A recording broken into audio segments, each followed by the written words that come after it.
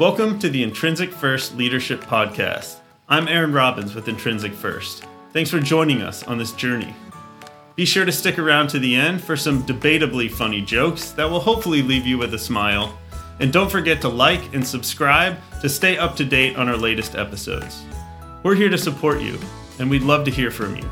So drop us a comment below or reach out to us directly at info@intrinsicfirst.com. Ready to dive into the world of leadership? Let's get started.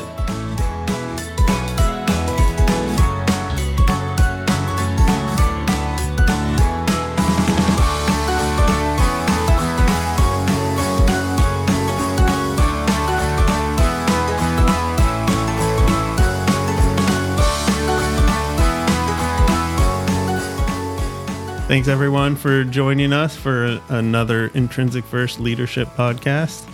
We are going to continue talking about the one-to-one context and continuing our discussion about the supportive leadership behaviors. So let's jump back into the leadership behaviors.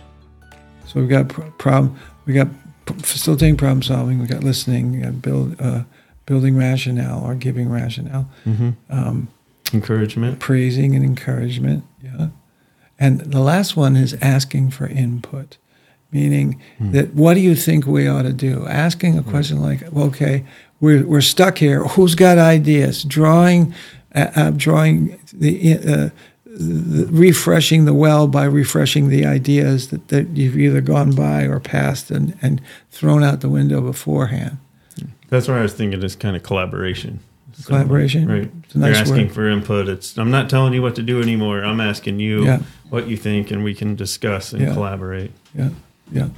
So those combinations of what we're going to call supportive behaviors, coupled with the behaviors of showing, tell how, and providing timelines and things like that, setting goals and so forth, all part of the combination of structuring and best way I can say it is inspiring, because that's the words we're using. And then the hard part is now figuring out when to use which ones at which times and which situations, because at any given time, somebody could be shifting even within, a 30-minute, 1 hour time frame. They could shift from high to low energy levels. They're not going to shift their competence so fast. No, it takes a while. They're going to take time to grow their skill over time. But when it comes to the energy piece, it can be up and down all over the place. And I remember when we were talking about,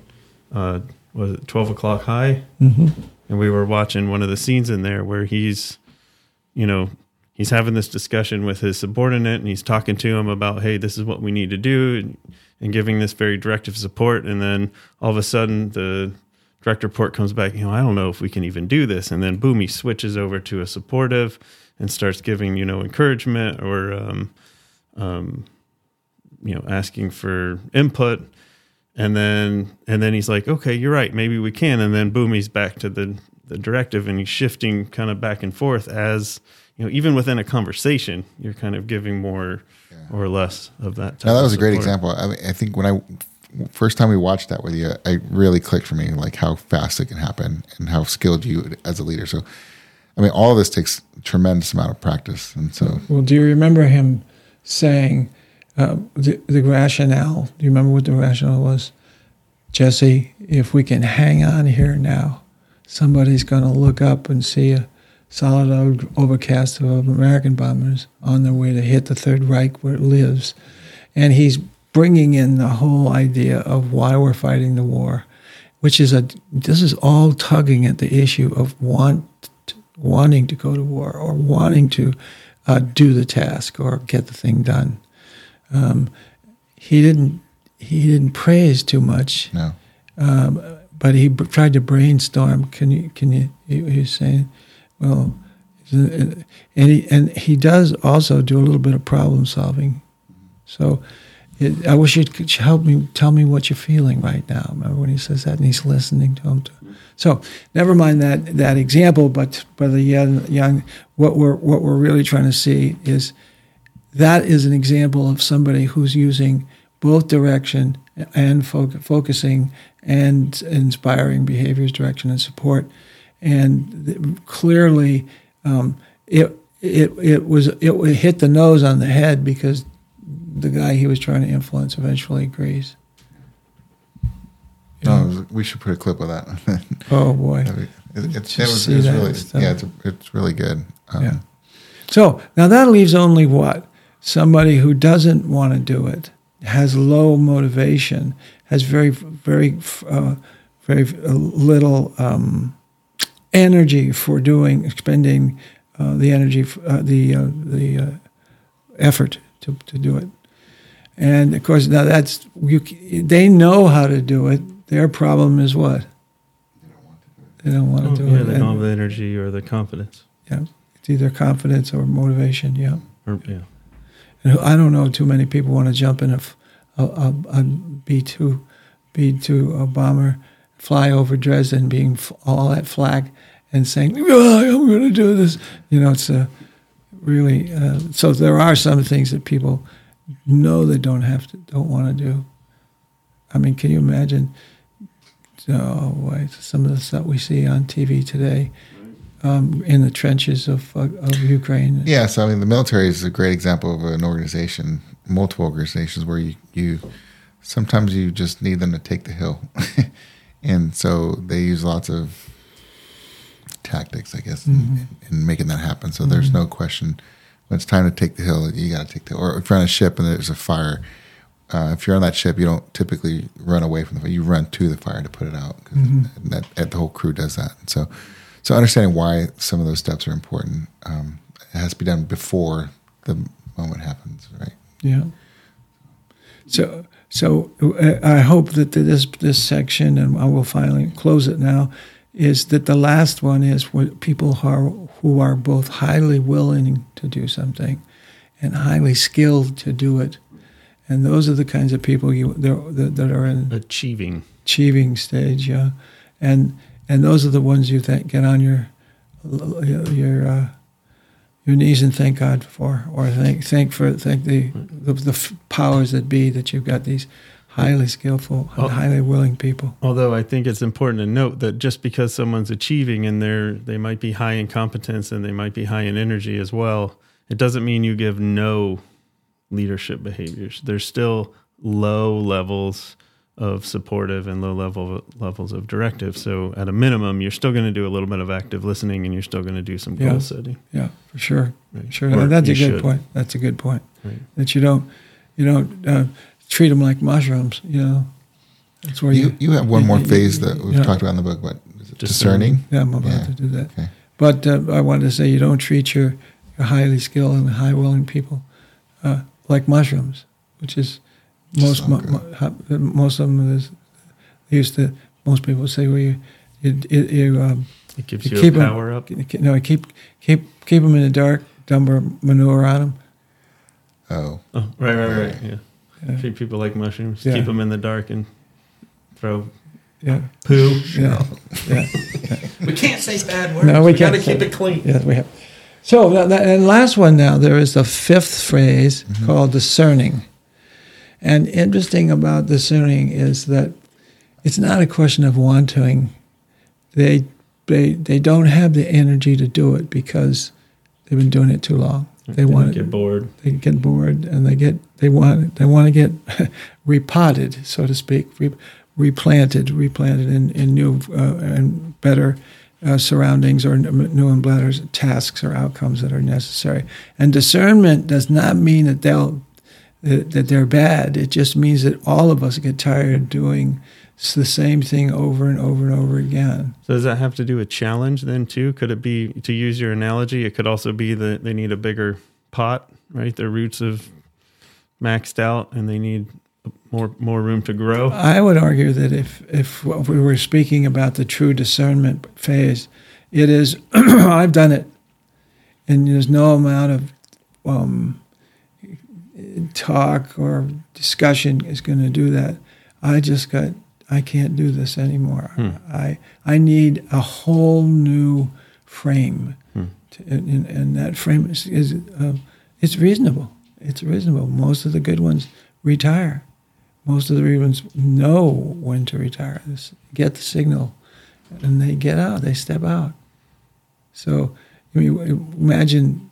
I imagine that you're going to see that in LeBron James in the next year or two. So, if you don't want that to happen, I mean, as a leader, you see someone going to this phase. I mean, what do you do? I mean, how do you avoid that, if at all possible?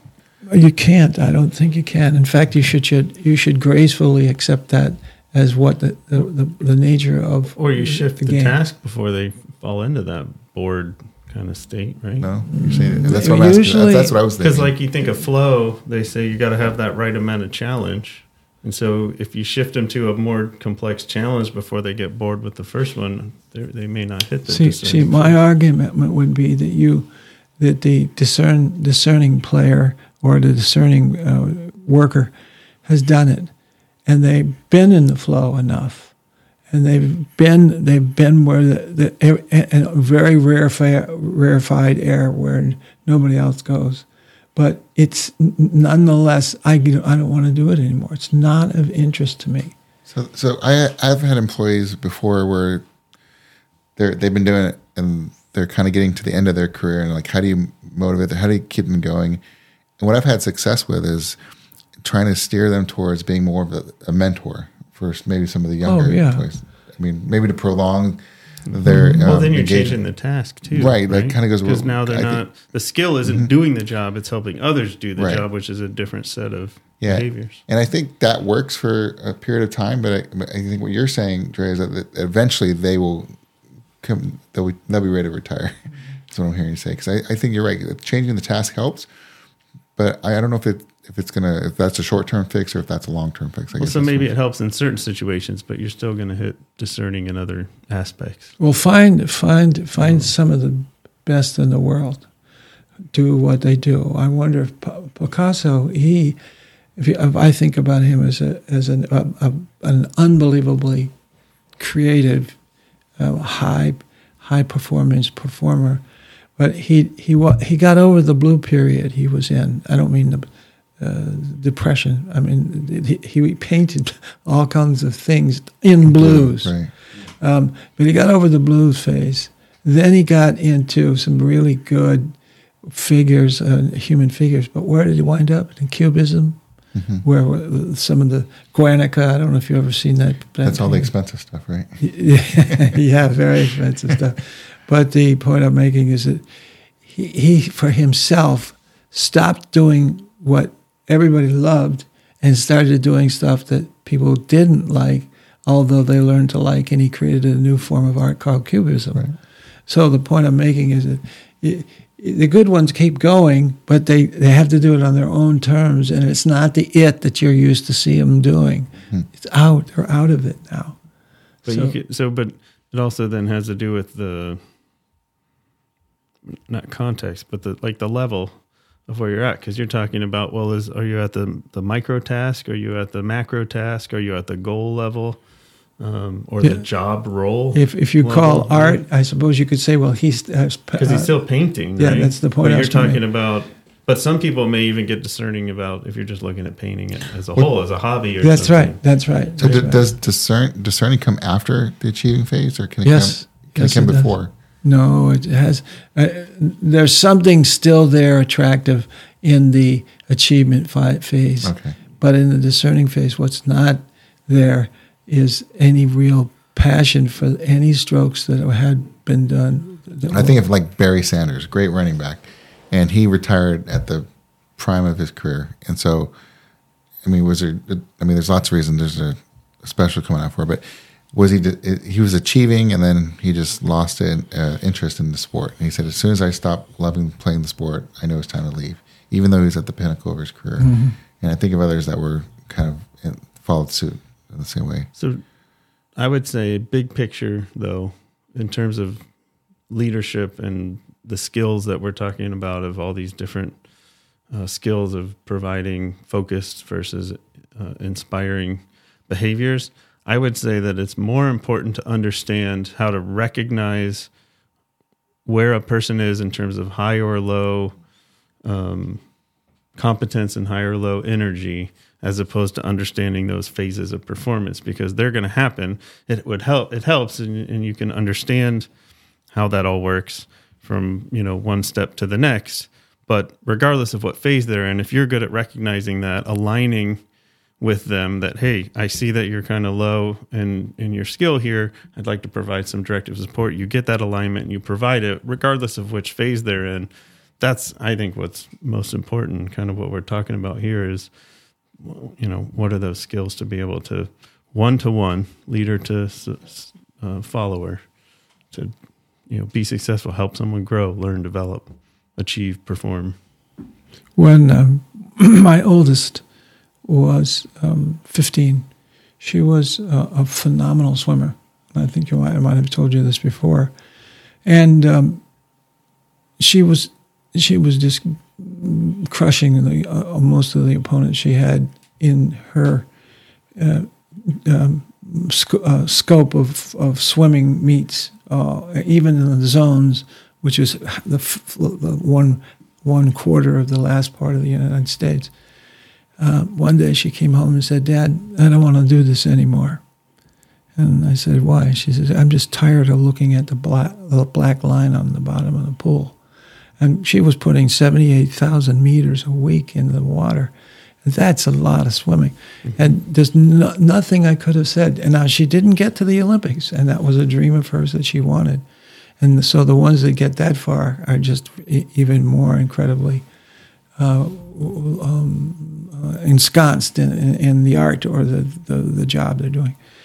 But there was no amount of, going to bring that back, no amount of any sort of analyzing of what, and she deserved that right to have that, to come to rest. You know what she did? She gave it up. And I said, well, you got to do something with your body, because you're in great shape. You got to stay in shape. And so she took up rowing. And when she got into that, she within six months, she won a San Diego Erg Championship, and bang, it was like scholarships were coming off the wall in rowing. Now, what she did do is apply that same understanding of what it takes to be good, and that effort is always rewarded by performance if you do it the right way. And she did it. And now, but she didn't go back to swimming. Right. And so you'd have to say, well, she quit. She's a discerning swimmer.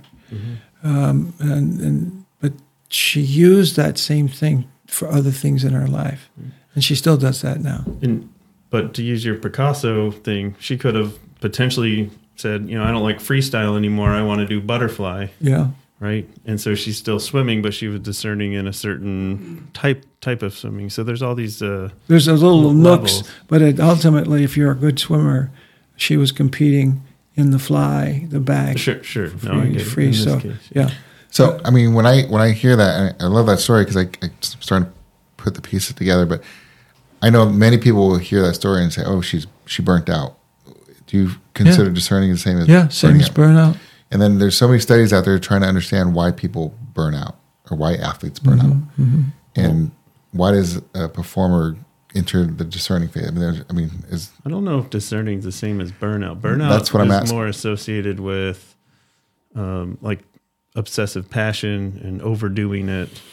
It can I think be. Discerning, you don't have to be burned out to be discerning. You just get bored over time. It's not that you're overdoing it or not getting enough sleep or you're stressed or, Well, I don't think she got over burned out with winning. What she got burned never out. Get tired of winning. No, but what she got tired of is the prep at that level that she was at. But that can be, and that is in my mind is still a definition of burning out. There's lots of reasons why an athlete burns out. And I always go to motivation, like, do they lose their sense of autonomy? Are they doing that sport because that's what they felt like they should be doing because their parents? And that's a great one example. Or do they burn out because they just weren't getting good enough anymore? Or they've done everything they can do in the sport. Right, and that's just another form of burnout. But I love the way it's described as discerning, because and it coming after that achieving phase, that's just another way. I've never looked at it that way. So well, she came through the period where she was winning a lot, and she also came through the period when she was losing a lot. So there's it's interesting to say, well, is discernment burnout? Burnout for me is the point he was making about you're giving up so much of the other parts of your life that you lose interest in what you're doing. Even what you're doing doesn't bring that back for you. And oftentimes, the good ones have to rest. And even when they rest, they go back. Well, Michael's a perfect example of that, Michael Jordan. Right. But in Lisa's case, I think she, from what I could judge, she was just tired of the preparation that had to go with doing it. Yeah. No, I totally understand that. I was looking up the definition of burnout. A state of complete mental, physical, and emotional exhaustion. Mm-hmm. So different than boredom, but yeah. It's got to be related, but I think there's so let's just conclude. Are we going to wrap up again? Yeah, let's wrap it up. It's so what I'd like managers to consider doing is to come to grips with how good are they in giving goal setting, methods of evaluations, showing and tell how, and so forth. Those beautiful directive behaviors or focusing behaviors, and the other side of it, of facilitating problem solving and active listening and sharing rationale and so forth, building those skills into their repertoire of behavior, and then looking at the people they're managing and saying, I know that person. That person wants to do it but doesn't have the skills. Wants my job. My job is to provide the skills, either giving better instruction from my own point of view or better instruction by putting together with other people who are just as powerful or more powerful in the skill that this person wants to perform. Right. And so from a leader, it's not only having those skills to be able to do that, but first being able to diagnose what's needed, then aligning of what you're about to give, and then actually delivering those leadership behaviors in that context. Exactly. And even knowing that you're in the context in the first place. Mm-hmm. Right. So, good. That's great. That was fun. That was awesome. Are you ready for my joke? Tell us, please. Go ahead. Man, you already know it's going to be that bad. No. I was going to jerk your chain and say, I don't think he saw us. Go ahead. You can do the same joke, podcasts in a row. I don't know. So there's a squirrel and a frog in a hot tub. And the frog turns to the squirrel and says, it's hecka hot in here. And the squirrel says, holy cow, a talking frog. That was terrible. Don't you put anything but crickets. Holy what? I couldn't say holy talking frog. It sounds better if you can curse, I guess. Oh. The squirrel said, holy a talking frog. I know, but I don't. Because maybe it should have been a bunny. So there's a bunny and a frog in a hot tub. The frog turns to the rabbit and he says, it's really hot in here. And the bunny says, holy a talking frog. It's closer. No. Thank you, though. Let's do a different joke. I'm going to cut all that out. Maybe I should pull my joke up here. You got what? I think so. How many psychologists did it take to change a light bulb? One. Only one if it wants to really change.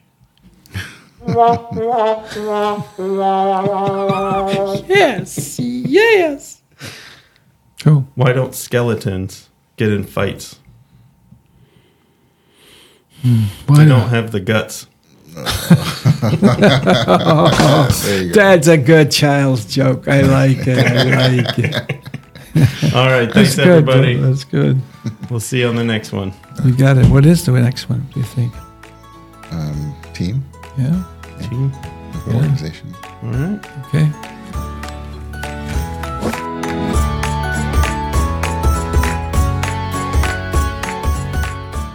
Congrats! You made it to the end of the episode. Thanks for tuning in. We genuinely hope that you found value in our conversation. If you liked it, please click that like button below and subscribe so that you can stay up to date on our current episodes. And if you didn't like it, you can click the dislike button, but make sure you click it twice. We're eager to hear from you, whether it's your thoughts, questions, topic ideas, or if you're interested in our leadership training and consulting support. Leave us a comment below or reach out to us directly at info@intrinsicfirst.com. We're open to any and all feedback. Thanks again for joining us. We look forward to having you back for more insightful leadership discussion. Until next time.